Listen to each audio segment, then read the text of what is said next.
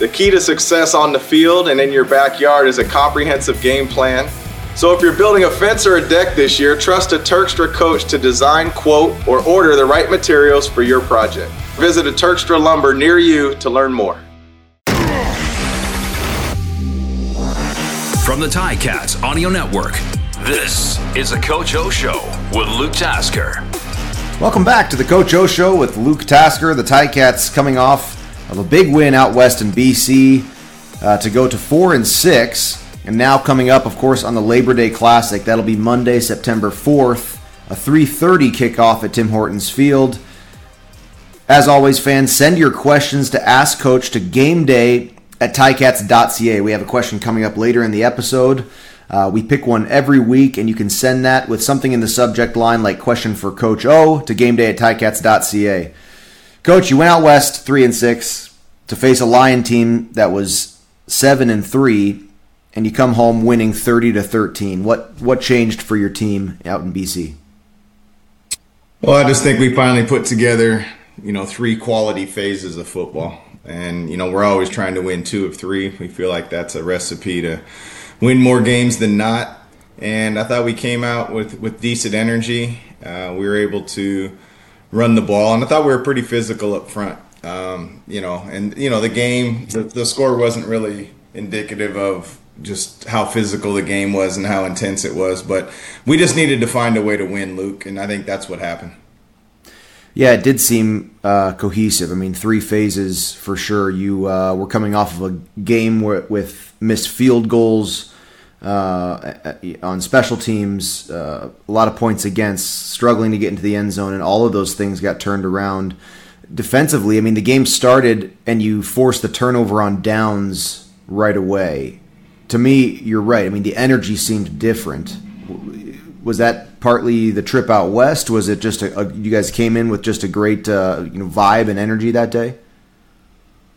We did, and sometimes, Luke, having been in that situation, sometimes you're just feeling it, whether it's as an individual or as a group, and you got to ride that wave when you do. Now, energy alone doesn't win ball games, right? I've been on, a few teams that have showed up a little bit flat, but the execution was so high that you're able to overcome it. Now, I know that sounds a little bit crazy when in a sport where you play once a week, and how come your energy? But football's so unique. I mean, you're getting in basically car accidents every week, trying to heal and get back. Most other sports, what's unique about football, I believe, is just most other sports, if you get an injury, you've got time. Baseball, there's so many games. Soccer, there's so many games. And football, there's so little games. And you're always pushing the envelope to play that next week. And then you got to play at a high level. So I just think that was one of those games where we were ready to play,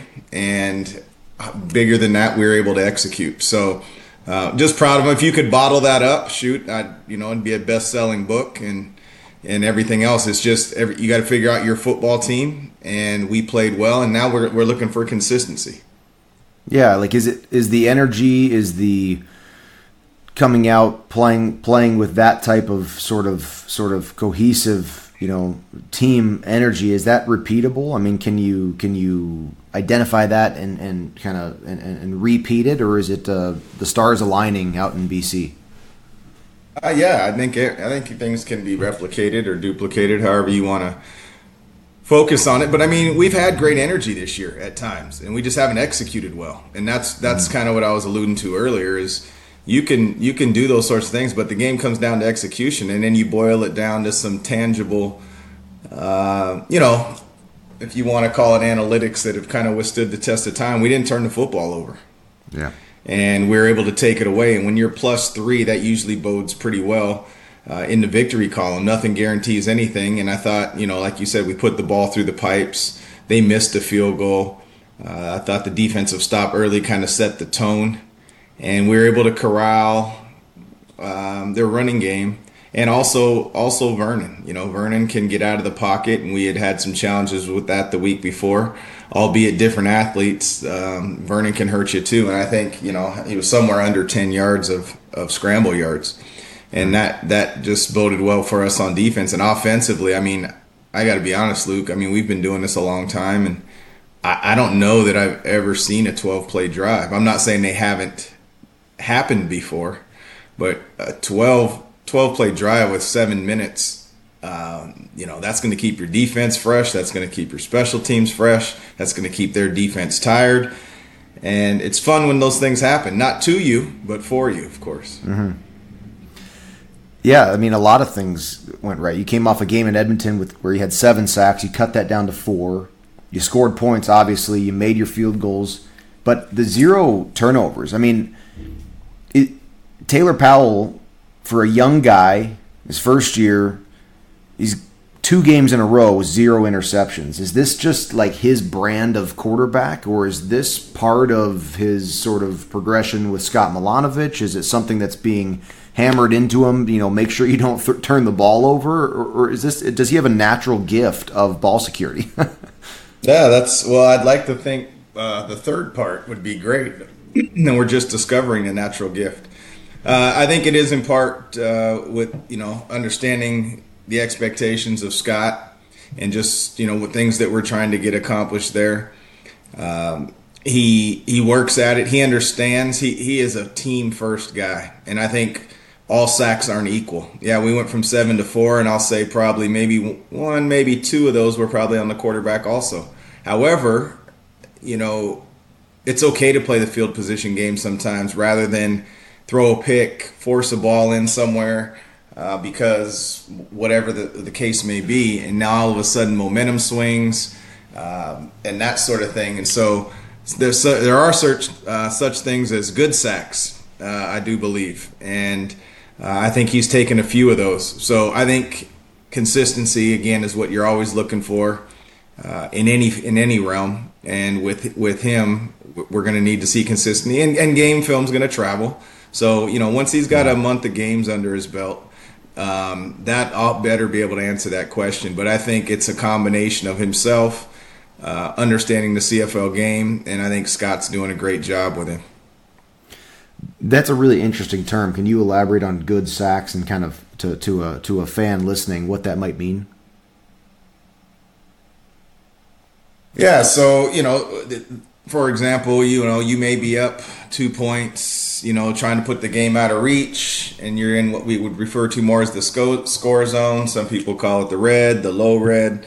The bottom line is you're about to score, and oftentimes it's said you don't want to take a sack, but that's mainly to take you out of field goal range. Those are times when you don't want to take a sack. However, a sack down there, instead of forcing the ball, isn't the end of the world. All right, all it does is mess up your stat line and maybe tick off a few O-linemen when they're trying to get extensions. But it's not equal. So that would be an example there, Luke, of a good sack in that situation. Also, maybe a D lineman comes free, and rather than hold the ball, have terrible ball security and try to force something in and things like that, that's an opportunity there to take a sack, play the field position game, and punt. They never look pretty in the stat column, and they never look pretty when you're watching them, but there is definite times for quote-unquote good sacks.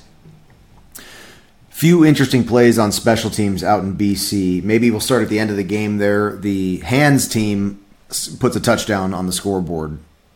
I mean, I was on hands team for a lot of my career, and it's a privilege to end the game for your team. Sometimes that play is the last thing or close to by making a good catch in the open field while you're getting rushed by that onside team. But Tim White makes the reception and scores. It's got to be a boost for Jeff Reinboldt's special teams to put points on the board like that.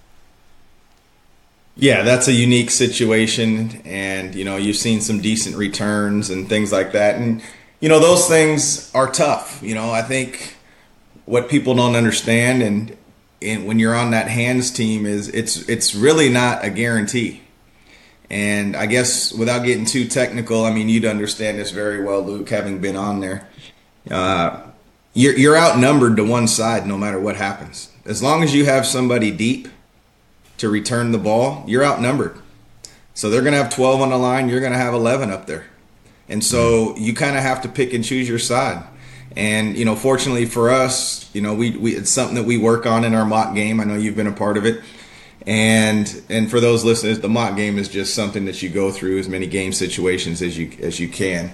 But, Federico did a great job of getting out of the way of a hot football, if you will. That thing was coming pretty fast there, and he got out of the way. Tim obviously has to make the play, and then he did the rest and ran to the end zone. So they kind of found their numbers, kicked it at 2 of our D linemen, and fortunately Tim was over there to make the play. Yeah, really cool. And then earlier in the game, it was an interesting moment in the broadcast. So the play, Ticat punt team goes out. Sean Thomas Erlington comes in with a hatchet that's fit for the ball security teach tape and forces what seemed like a fumble. And then it was BC first down. Walk us through sort of the progression of that, and were you able to challenge? Did you have an opportunity to do so? And did you guys have a chance to see the clip? What happened in that series of events? Hopefully we don't have any refs listening to this, but so very, very frustrating, to be honest with you. Very frustrating when you're playing hard. That's a point of emphasis for us, hatcheting the ball out. And when it's done by an offensive player, it's just fantastic. It just helps sell the message more. I think Revenberg had one the year that you played in Toronto off of an interception. And You never know when it's going to come up. So, the ball was definitely out. Unfortunately, at the stadium on that, the ruling was that he was down. So, yes, I could have challenged if the ball was a fumble. And absolutely, it would have been a fumble. But I was told that the command center said there was not an immediate recovery. And so we wouldn't have been awarded the ball. So basically, the way I understand it is maybe we would have got credited for a forced fumble. However, we wouldn't have got possession of the football.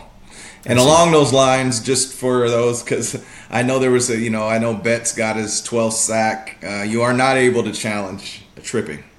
So that's not a challengeable call. So I knew that's probably coming up next while we're talking about that. So, I was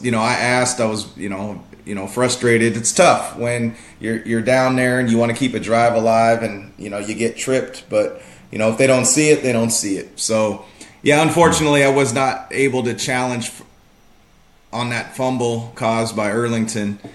We wouldn't have got possession of the ball. Yeah. Yeah, great, interesting turn of events, and it was not clear in the broadcast what exactly had happened as we went to commercial break, but game of inches and close calls from everyone on the field. Let's get to a fan question here. Fans and listeners, you can send your questions for Coach O to gameday@ticats.ca, and today we have a question from Karen in Westdale. Coach, the Labor Day Classic is the highlight of the season for me. Is it your favorite game as well, or is this just another day at the office? That's from Karen in Westdale. Yeah, Karen, I would say the football game is played under the same rules and everything like that. So it is just the next game. Like, there's nothing special that we do in preparation. However, meaning that the tangible things. However, we do study the history of it a little bit and show some clips and the rivalry because it is special. So while it is the next game and it kind of is just another game, it has different meaning. You can feel it when you're driving up to the stadium. It's just like I say it every year. You hear I go struggling for about the 20th straight year of talking about it.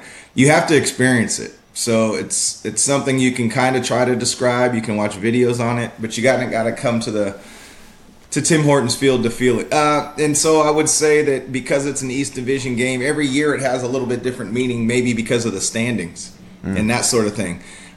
So let me answer you directly here. I would say it's a smidge more than a regular game because of the Toronto Argonauts coming down the QEW or up the QEW to see us. Yeah. That was from Karen in Westdale. Karen, thank you very much. Fans, send your questions to gameday@ticats.ca to ask for Coach. The Coach O Show with Luke Tasker is presented by Turkstra Lumber. Check out the project coaches at Turkstra Lumber. They can help with every part of your home renovation, from designing a deck to ordering a new front door. Learn more at TurkstraLumber.com. Coach, on the Labor Day topic here, is there a Labor Day Classic game as a player that stands out to you? One that you remember well, for big win, big interception? You know what? I'd have to...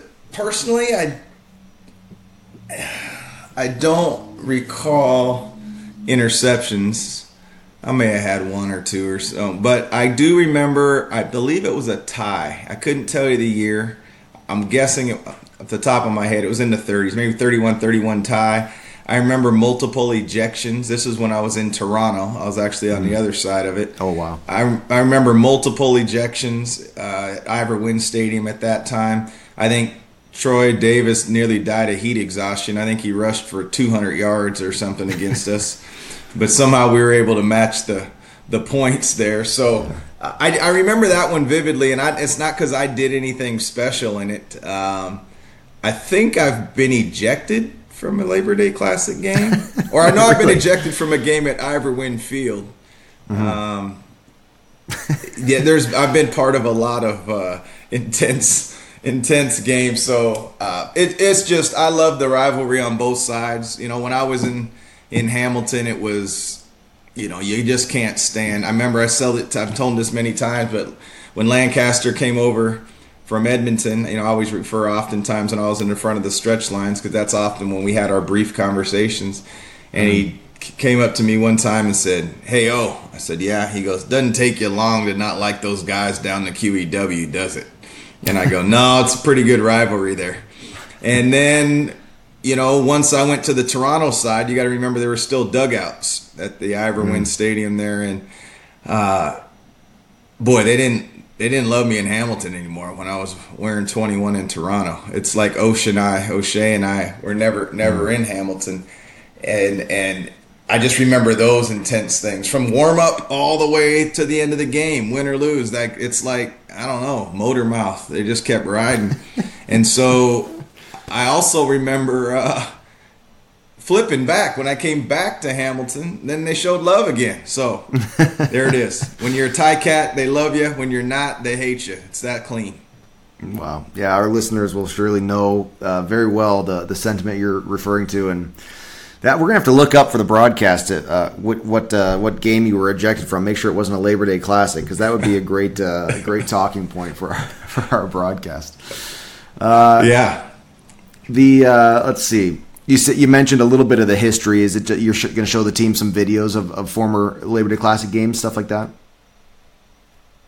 Yeah, we always do that, just a little bit, and you know, I just think that it's important to show just that's the beauty of the CFL.